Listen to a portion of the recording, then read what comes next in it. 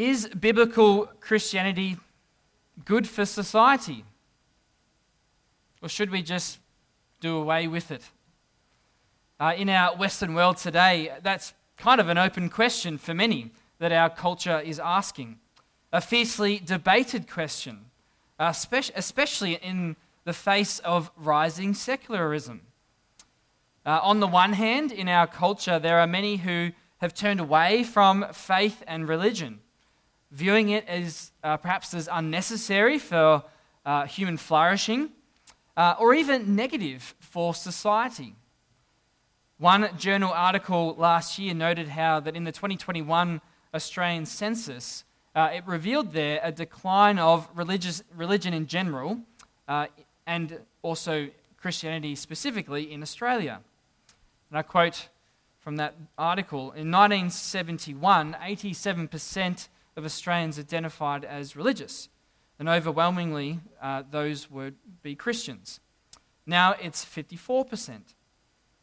What is more, only 5 years ago, 52% of Australians identified as Christian. Now that number is sitting at 44%, which represents an almost 20% decline in Christian belief in just 5 years.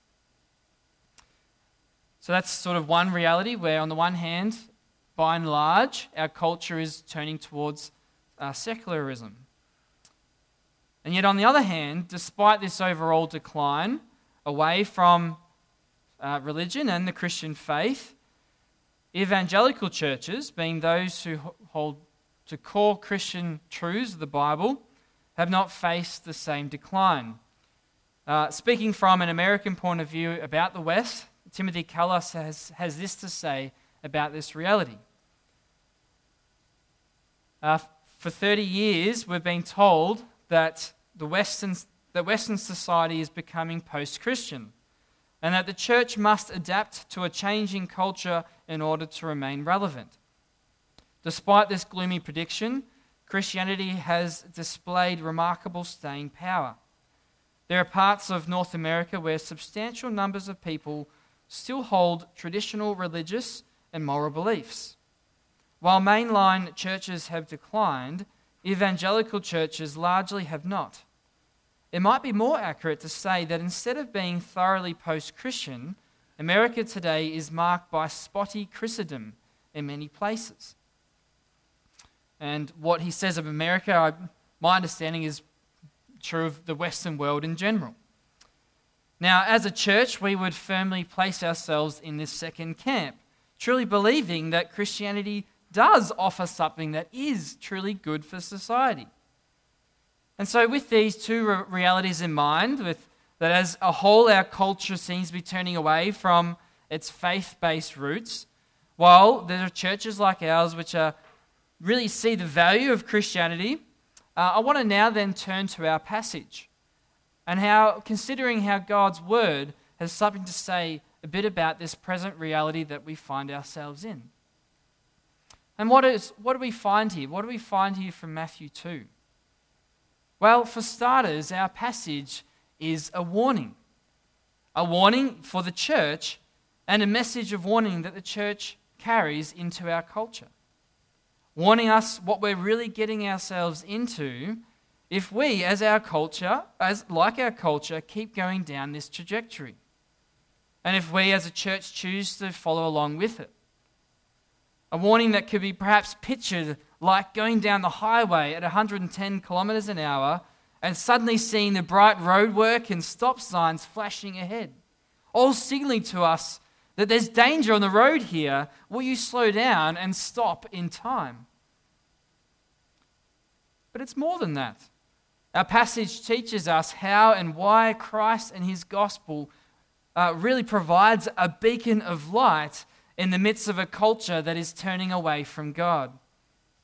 And in this way, as Christians, we can be better equipped to carry this divine antidote to our neighbours, an antidote that we need ourselves.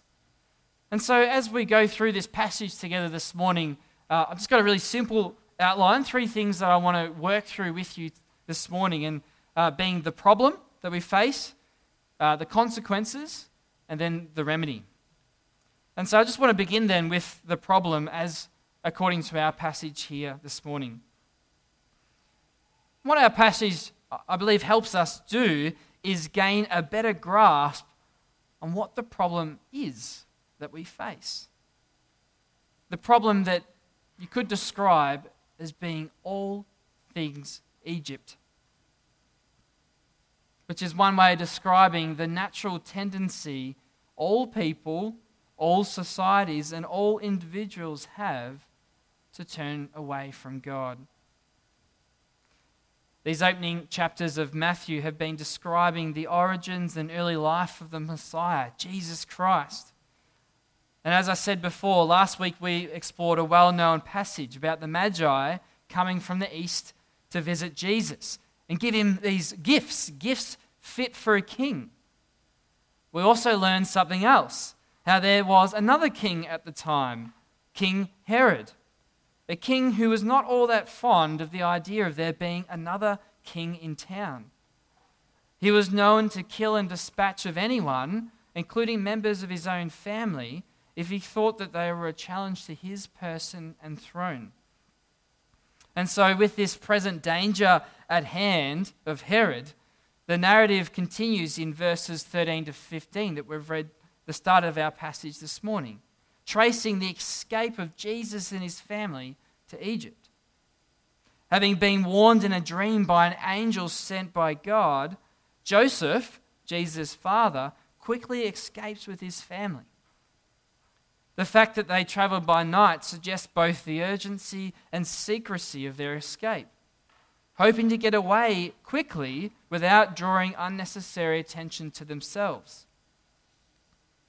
All this, Matthew says, was to fulfill the Old Testament scriptures. He quotes Isaiah 11 verse 1, "Out of Egypt I called my son." To properly understand how Jesus fulfills this Old Testament scripture, we need to consider two things this morning: geography and theology. Now, to do this, I think Matthew wants us to do a bit of R&R here this morning. Not rest and relaxation that you're probably thinking about. Please don't fall asleep while you're listening to me. But another R&R, read and reflect. On the one hand, we need to read about this narrative that's right in front of us. The immediate physical, geographic aspects of where Jesus was and where he was going in space and time. And then to reflect upon them about what they teach us about God and his plan of salvation through his son Jesus. And what we find is that geographically, Jesus is reenacting the physical steps of ancient Israel as a nation, bringing them to their fulfillment. A bit like tracing someone's footsteps in the sand at the seashore. To understand why Jesus has quoted Isaiah 11 verse 1 requires a bit of understanding of our Old Testament. If we think back in the Old Testament to the birth of Israel as a nation, it all began with Abraham, who received God's covenant promises. Later on in the book of Genesis, it describes there how the grandson of Abraham, Jacob, had 12 sons, and him and all his sons, in the providence of God, eventually came to live in Egypt. And as the years rolled on in Egypt, these Israelites grew and became a mighty people amongst the Egyptian people. And because of that, under Pharaoh and the Egyptians, they began to receive harsh treatment. They were oppressed with slave labor and violent acts against them. Having heard their desperate cries for help, God listened to his people Israel.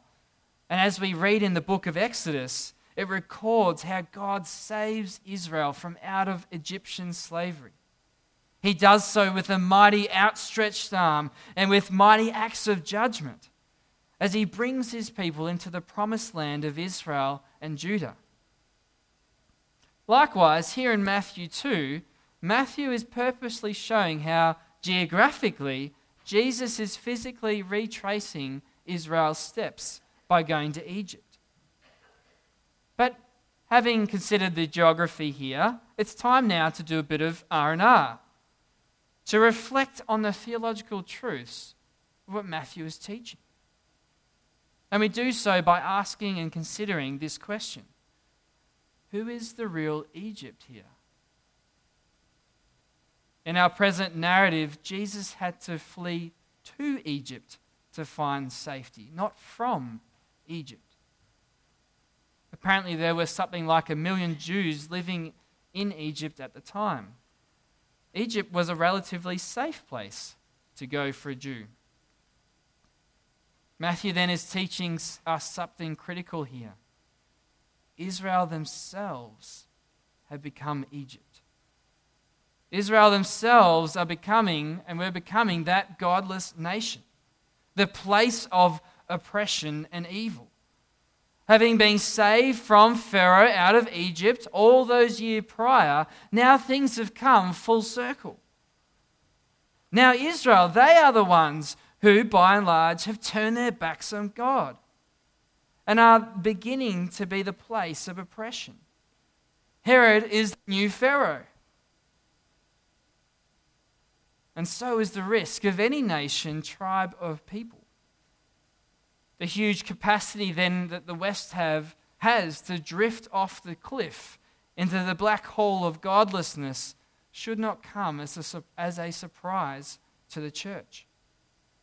For our passage teaches us that as people, it is our very nature that we all have a bit of Egypt in us. The human tendency to drift away from the things of God. Why? Because of the nature of indwelling sin. We are by nature Egyptian in the biblical spiritual sense, not ethnically. And the issue is not just out there in our culture, but amongst us in the church. The church too can drift, as seen in the decline of many churches in the West. I wonder if you've recognized this natural tendency in your own walk with the Lord. Our passage calls us to examine our own hearts. And so if that is the problem then, this problem of all things Egypt, a problem that every person and society has to face, what does it lead to? Why, according to our passage, should we take it seriously? Well, having considered the problem, we now think about the consequences, about embracing godlessness and all things Egypt.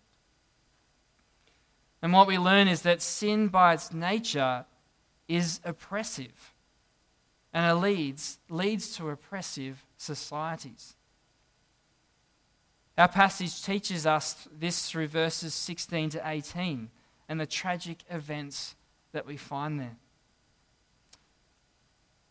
As we read earlier, in an attempt to maintain his position, Herod orders the killing of all male children under the age of 2 in Bethlehem, hoping to wipe out the child Jesus in the process. I mean, these verses are kind of shocking to read. Such cold-blooded killing of children. Such a devastating and life-altering loss for those poor parents. It gives us a picture here of the effects of sin in a godless society and how it is tragic and oppressive. The events in these passages might spark many questions in your minds. I mean, why did God allow such a thing to happen? Why didn't he send his angels to tell all the parents in that village what was coming? Why did he only save Jesus? The problem of suffering and ongoing evil in our world is a question that many have as a barrier to the Christian faith. And a question many Christians, as they face suffering themselves, have of God. Maybe the words of Psalm 42 verse 9 is the cry of our heart, even this day. Why have you forgotten me? Why do I go mourning because of the oppression of my enemy? Whatever that enemy may be for us. Maybe that's you today. The Bible consistently teaches us a really difficult truth, one that the human heart does not want to hear or accept. It's a truth that the responsibility for the darkness and evil that exists in this world lies with us. That it was the human race in the beginning that sinned against God and therefore brought all the evil and its dark consequences into this world. We might very well point the finger at God, but his finger is firmly pointing back at us. The question for each of us is whether you and I are willing to accept this, and along with that, accepting his finger pointing at us, also turn our own finger and point at ourselves too, whereby truly acknowledging in our heart the responsibility each of us bear for the broken world that exists. To be clear, this does not mean that we always suffer directly because of our own personal sin. Maybe we suffer because of someone else's sin. Sometimes even suffering directly because we do good. As the Apostle Peter highlights in 1 Peter chapter 3, verse 14. It says, "But even if you should suffer for righteousness' sake, you will be blessed." Furthermore, our passage does not necessarily teach that all will experience the oppressive nature of sin in all the same way. Not all of us might experience the same thing that we've read in our passage. But we will and do experience it in various ways. Like our narrative, we too may physically strike and cause harm of someone else or be harmed against. I just think of the war in Ukraine at the moment as a case in point. I read somewhere that there's something, they think like 100,000 Russian soldiers alone have died so far in the war. But we don't need to look afield to see this, for it's right here on our doorstep. Maybe we can just consider the violence that occurs within Australian families here. I read somewhere, ABS data, that it's estimated that 8 million Australians have experienced violence, whether physical or sexual, since the age of 15. 8 million. But sin is oppressive in other ways. Like how in sin so many pursue different identities for personal fulfillment. Whether it's finding identity in our job, or attaching your identity to some personal skill or ability that you have, or attaching your identity to your sexual orientation or even your gender. Rather than finding your chief fulfillment in God, by pursuing these things for fulfillment, ultimately leads to a goose chase that can never, in themselves, provide the full soul satisfaction that our heart needs. And so sin is oppressive in this way in how it causes our hearts to burn for things that ultimately cannot satisfy, and opens up the door for us to oppress others if they don't accept our man-made identities and idols. Ultimately, sin oppresses by keeping us out of God's life-giving and loving presence, sucking our soul dry of true life and joy that can only be found in God, instead enslaving us and imprisoning us on the inside, killing the soul and one day killing the body as well. I wonder if you've recognized the oppressive nature of sin in your own life and in the world around us. If the way of all things Egypt then really does come with some heavy consequences, how then does Christianity truly address this dire plight for the human soul and society? That's why, lastly, I want to consider the remedy to all things Egypt from our passage. And how our passage shows us that the answer lies not in ourselves, in our own goodness, but in Jesus Christ, the true and faithful Israel. Our passage shows that Jesus identifies with his people, Israel, but actually shows also how himself to be the true Israel. The one person who succeeded where God's people failed. Unlike ancient Israel, who constantly turned away from God, Jesus, throughout his life, remained faithful, being the only person born without sin, committing no sin. The incarnate Son of God who took on human flesh. And it was he who delivers us from our tendency to drift away from God. Something that he achieved paradoxically by not being accepted but rejected, as hinted at in verses 19 to 23. In these verses, upon returning to Israel after the death of Herod, once again Matthew recalls the Exodus account. Similar to Moses, who returned to Egypt after a time of exile in the land of Midian, Jesus now returns to Israel. But instead of returning to Bethlehem, Joseph takes his family to Nazareth, having been warned in yet another dream. In verse 23, once again Matthew says Jesus is fulfilling Old Testament prophecy by doing so. But unlike other prophecies that he's quoted so far, other Old Testament scriptures, at first glance, it's not all that apparent how or what Old Testament scripture Matthew is referring to here. Is Matthew just kind of making something up here?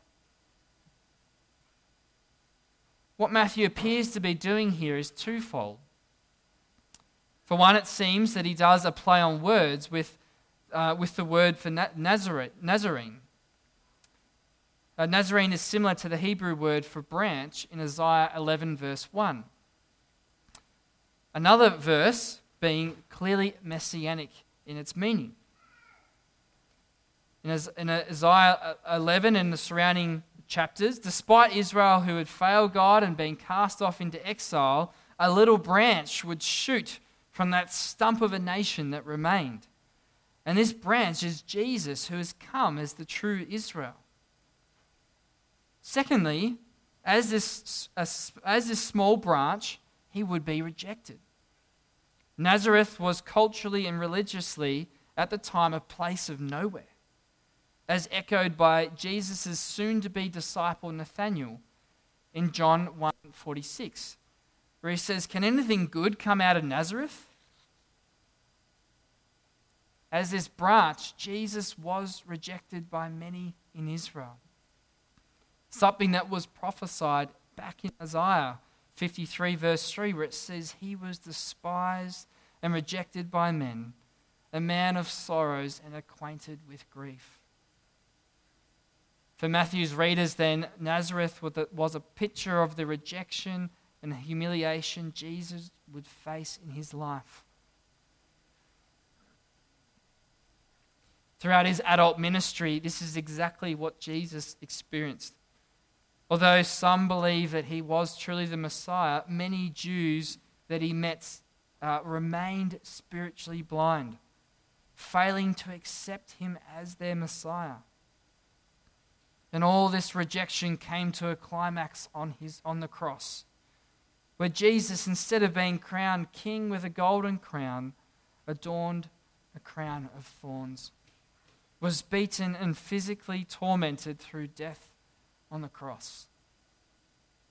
But what man purposed for evil, God purposed for good. Having borne the wrath of God on the cross for sinners, he took the place of sinners, becoming our substitute. On the cross, Jesus took that responsibility for sin and the consequences that it leads to upon himself. And he defeated the power and oppression of sin.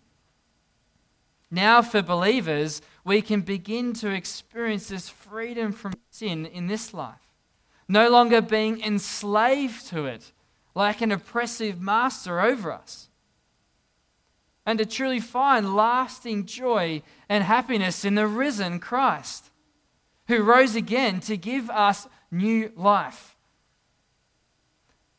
As his church, the message of the cross of Christ is one that we carry into the world in our words and deeds.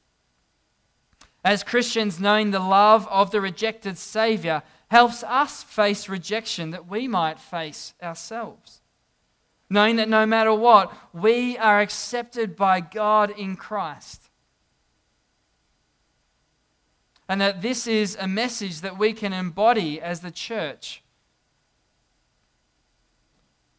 As we consider what it means to present this message to our culture, it means two things. On the one hand, it's a message that is radically offensive and a challenge for our culture. For it calls all people that we are all sinners, not good enough in ourselves for God. It will call out sinful passions for what they are, and that they will not provide the lasting hope and fulfillment or soul satisfaction that they promise to give. And it's a message that going on in the way of sin is ultimately the way of death and oppression. But on the other hand, the gospel is radically attractive, showing that true freedom from the enslavement of sin is offered in Jesus. That a satisfaction for the soul is on offer that cannot be found in the world. And that the power of the gospel at work of believers brings a reversal of the oppression that sin brings. I wonder if you know that power of the gospel in your own life. As the world looks on, they'll be strangely offended and attracted to the message that we bring. As they see the gospel take root in the lives of God's people. And as we ourselves walk in the footprints that Jesus himself left on the sand. To what end do you, churchgoer, this morning know the love of the rejected Savior and the forgiveness of sins that he offers? Do you know him to be your servant king this morning? Does your heart sing with these words that Christ has indeed served me? Knowing Christ, your personal servant king, requires repentance.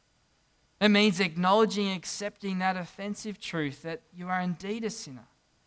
Acknowledging the power of sin over your life and that you don't have the spiritual resources in yourself to conquer it.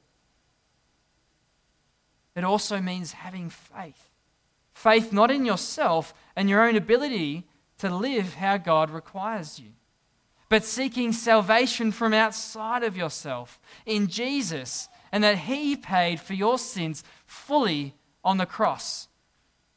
And that there he conquered the power of sin, and he sends his Holy Spirit to live in believers to conquer sin in us. And so do you believe and know that Christ and his gospel is indeed good for you? Amen. Let's pray.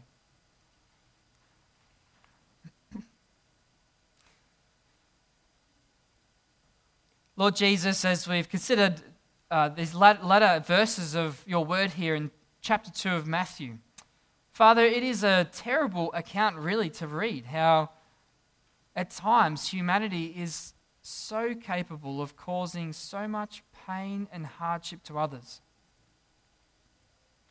Father, our world explains that reality about human nature in so many different ways, but never getting to the root cause, the sin that lies behind it. That it is our nature, Father, to cause harm and to turn away from you.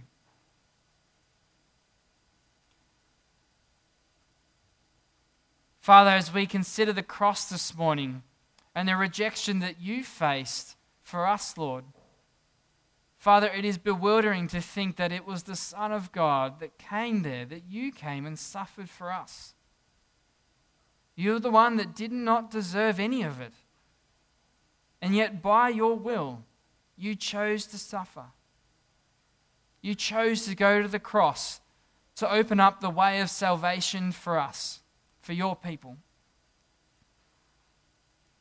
Father, as we look on and consider the rejection that you face for us, may our hearts be filled with your love knowing that we have received your mercy and grace that covers the multitude of our sins. Father, I pray for every believer here this morning that is struggling in their walk with you, and in particular in fighting sin in their life, and in persistent sin that doesn't seem to give up. Father, I pray, Lord, that in their troubles and in their struggles, that they would come to you, and that Holy Spirit, you would break that power of sin in their life. Father, I pray, Lord, that as we as a church press on in our faith, that we would be a people that demonstrate lives that have been freed from this sin. That, Father, that as we live our lives, that others around us would see that and be attracted to what we have. Not in our own goodness, but what you are working in us. A message that is also offensive, Lord.